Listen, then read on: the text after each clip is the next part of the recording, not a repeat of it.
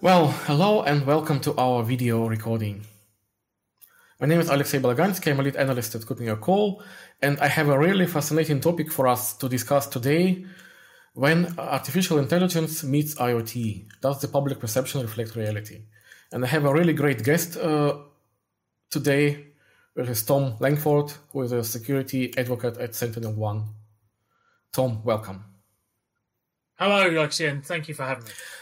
Great having you in this discussion, and I guess we should really start with the basics. What exactly are the basic terms we are discussing today? What is artificial intelligence and IoT?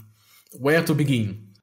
I remember kind of reading about artificial intelligence like decades ago, maybe over 30 years ago, and even then it wasn't considered a new breakthrough topic. It was something which existed for decades, over 60 years probably. So why suddenly it became such a buzzword? Why this huge breakthrough? Why the public has so high expectations from AI and its applications? I think the breakthrough and the public perception of it can really come down to one word, excuse me, and that's marketing.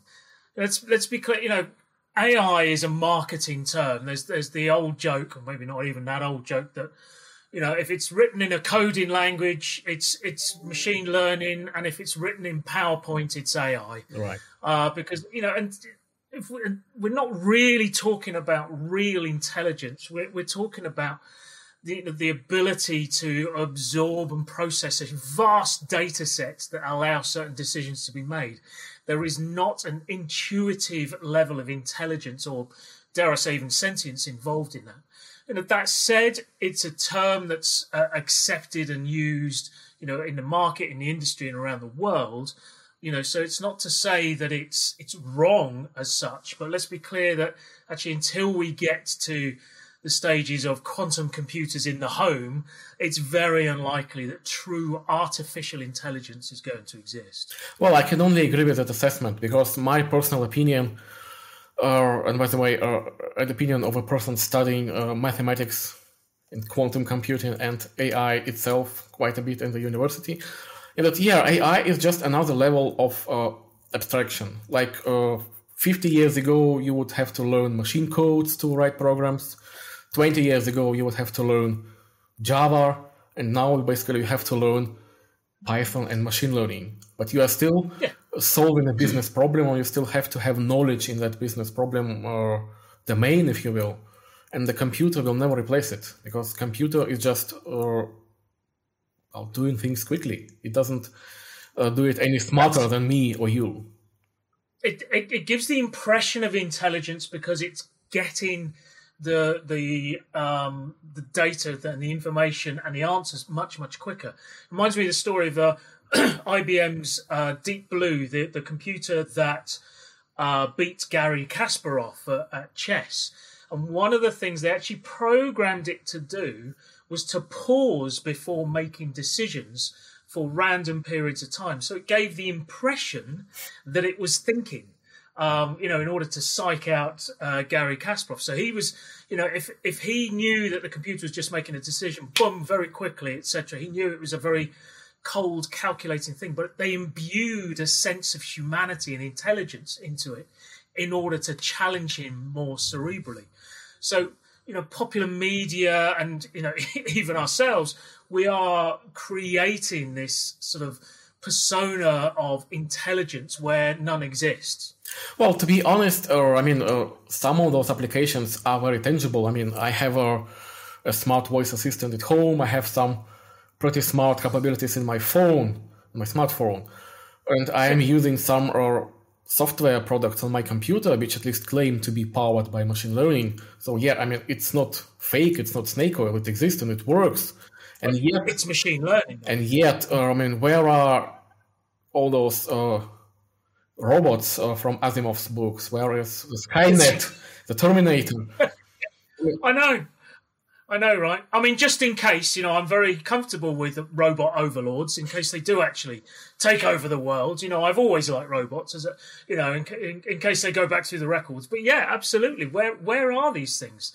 That the computers are purely automatons. They're doing very pre-directed, pre-managed tasks, but in a very cleverly put together way, and in a way like Deep Blue, in a way that imbues it with intelligence and artificial intelligence, when actually it's not. It is purely programmed behavior. Right, but still, some of those behaviors are pretty impressive, and I would argue pretty useful. Yes.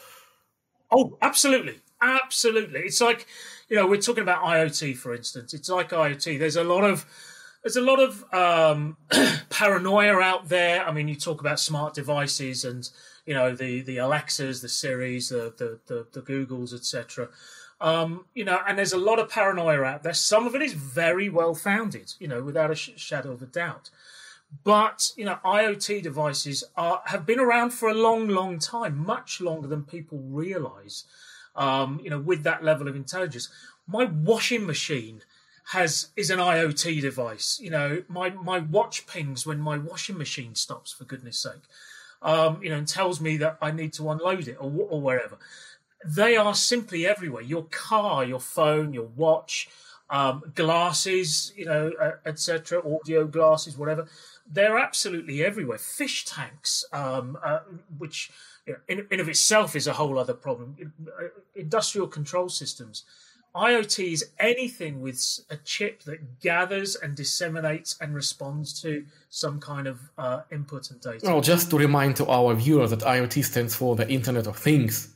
And things are basically those smart, quote-unquote, intelligent objects which are operating in absolutely any area of our daily lives. And Internet, of course, stands for the fact that all those devices communicate to each other, to us humans, and to the cloud overlords. Yeah. I mean, Internet of Things itself, great marketing term, because, is it a thing? Yes. Well, it's an IoT device, and it's part of the Internet of Things. I mean, you could throw virtually anything into that bucket, without even realizing it. So, yeah, brilliant marketing term, covers such a vast, vast range of devices and applications for the betterment of human society, as well as against that betterment. Well, I guess anything with an IP address is an IoT device nowadays, right? Yeah, unless it's a computer. Yeah. And actually, I counted, I think currently at the moment at my home, I have at least 25 IoT devices around me. Some aren't even mine, so I have no direct control over them. Is that a problem? I mean, it is a problem, but how big of a problem is it? What do you think? Yeah, I think it can be a problem. And I think, the UK, for instance, is just one government that's trying to do something about this by creating a charter and a set of standards and a set of, how Internet of Things devices should be sold in the UK and the support they receive, etc. Because there are some very good practices. If we look at some of the larger manufacturers of light bulbs, the smart light bulbs, etc., each one of those is an IoT device in its right. Some manufacturers, generally the larger ones with, greater resources behind them, regularly maintain them, regularly supply updates, regularly ensure security patches are applied, and that strong passwords and 2FA are enforced when you set the devices up. There are, for every one of those, though, there's 10 other companies that are just taking the latest chip that they can, the latest cheap chip that they can, slapping it on a device, sending it out. They have no intention of updating it beyond the first year. They have no intention of forcing password changes, or the password, the admin password is hard coded into it, for instance. And so you end up with people buying these things for convenience that allows them to do something like control a light or, a video camera for the front door or whatever. And frankly, in a year's time, it will become a liability because it can be easily attacked. Any kind of a system like Shodan that can scan the internet for devices through brute force, etc., it's going to get discovered. Now, you might not get hit because you're one of many, many millions of people with this, but you also might get hit. You might find that your network is compromised, and you might not even know what that means until it happens to you. Well, I remember this charming story from about 2 years ago about a major outdoor video camera manufacturer claiming that their cameras are actually powered by artificial intelligence. And it turned out that artificial intelligence was actually a bunch of people working low wages in the Ukraine, watching the video footage and manually marking the objects for recognition. Yeah. So you never know. Exactly. It's not. It might not even be a hacking attack per se, like stealing your password. It's just some random people watching your, well, in the least case, they're watching your front yard, but maybe they're watching your bedroom, for example, footage. Well, precisely, and that sort of stuff. It's insidious. It's it's horrific. It's invasive, and the fact that they can use that footage to blackmail you, for instance. There was the baby monitors and the cameras, etc., that actually people were able to connect to from outside and start broadcasting their voices to babies sleeping in their bedrooms. Right. I mean, that's an horrific thought in of itself, and so, like I said, invasive. And is it worse than being burgled and having someone in your house? Well, at least they've been there. In this way, you will never know. It's very difficult to know. So it's like all technology, it's a double-edged sword. And I think, going back to my point about the UK government, amongst others, setting out these standards for manufacturers if they want to sell into this market is a good thing that ensures that there is a baseline level of security and good practice on devices that are frankly littered across our homes. Absolutely. I absolutely agree with you. And the only problem I see is can it actually be solved on an individual country level, or does it have to be some kind of a global regulation? Well, EU is probably no longer an issue for you. Don't talk to me about the EU. Yeah, but so what about some other international bodies? Absolutely, because let's face it, I could go to America and go and pick up a device where there may not be very much regulation at all and bring it back to the UK, and the internet doesn't care which country it's operating in, right? I could go to China and pick something up, or South Korea. It doesn't matter where. So yes, you're right. There has to be a global standard, maybe an ISO standard or whatever. It doesn't matter, but the start is when governments realise that there's something afoot, and then they hopefully will start to actually collaborate and come together, and then hopefully there will be some kind of industrial standard. But I think we're still a few years away from that. Hopefully the first few steps will be taken that will prompt further action as well. Right. Well, kind of going back to our original topic, IoT meets AI. So do you believe that actually adding a second chip, the actual AI chip, into an IoT device would make it smarter, safer, or better in any other way? Well, I think the key thing with AI and machine learning, etc., is that it's done somewhere else. I think we're not at the stage yet, given the vast data sets that it uses, and machine learning in of itself is a very processor intensive, energy intensive. I don't think we're gonna get to the point where there is a chip on your IoT device just yet. I mean, Moore's law says we'll be there quicker than we think, but I don't think we're going to be there just yet. But it's that device's ability to understand, to think it has an element of AI about it, and we come to we should be worried about this in a sense if it's spread out, because there's already concerns. Was it Microsoft who released their artificial intelligence bot onto Twitter? And because it was fed some basically Nazi propaganda, the bot became, extraordinarily abusive and offensive and etc. Because that was its learned behavior. That was, the thing that was done to it. So there's a whole bunch of other, moral and ethical questions that we need to be answering before that AI goes out into, and onto every single IoT device out there. Hopefully, those questions will be answered in the same way that I mentioned about the standards for IoT devices, etc.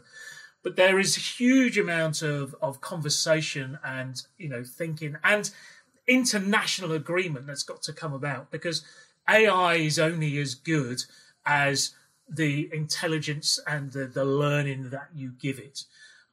It's a bit like the hand dryers that don't work on Black, Asian and Middle East people's hands, because they've only ever been tested with white people's hands underneath. So you put your hands underneath, and if you're from one of the BAME minority groups, it doesn't switch on.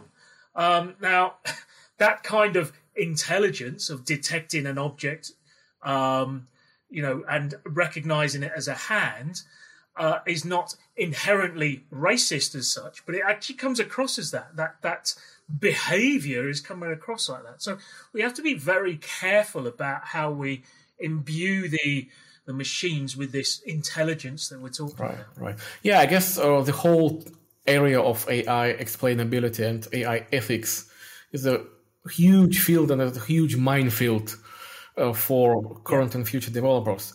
So let's not tread that way now, but kind of focus on a slightly different thing, which both of us are actually working in for years: cybersecurity. Can we, as cybersecurity experts, do something against it? Can we maybe use AI better than those uneducated engineers, if you will? Yeah, I think we play a part. In the same way that a child is raised by a village, as certain sayings go. I think AI needs to be raised by a variety of influencers. Cybersecurity being one of them. We talk, as well as the scientists and the ethics and the philosophers, etc. I think we do play a part, and we do need to ascertain what are the boundaries in which AI might be able to operate in the future.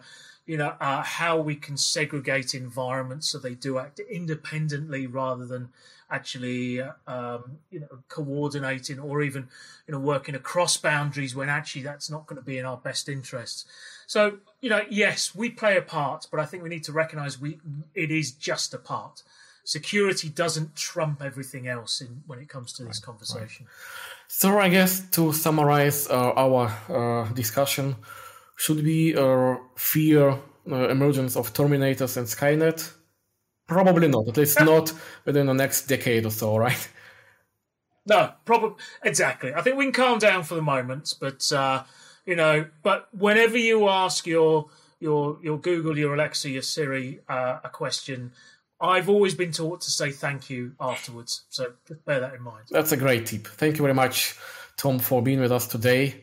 And thanks to all our viewers for being with us. See you. Thank you. Bye-bye. Bye-bye.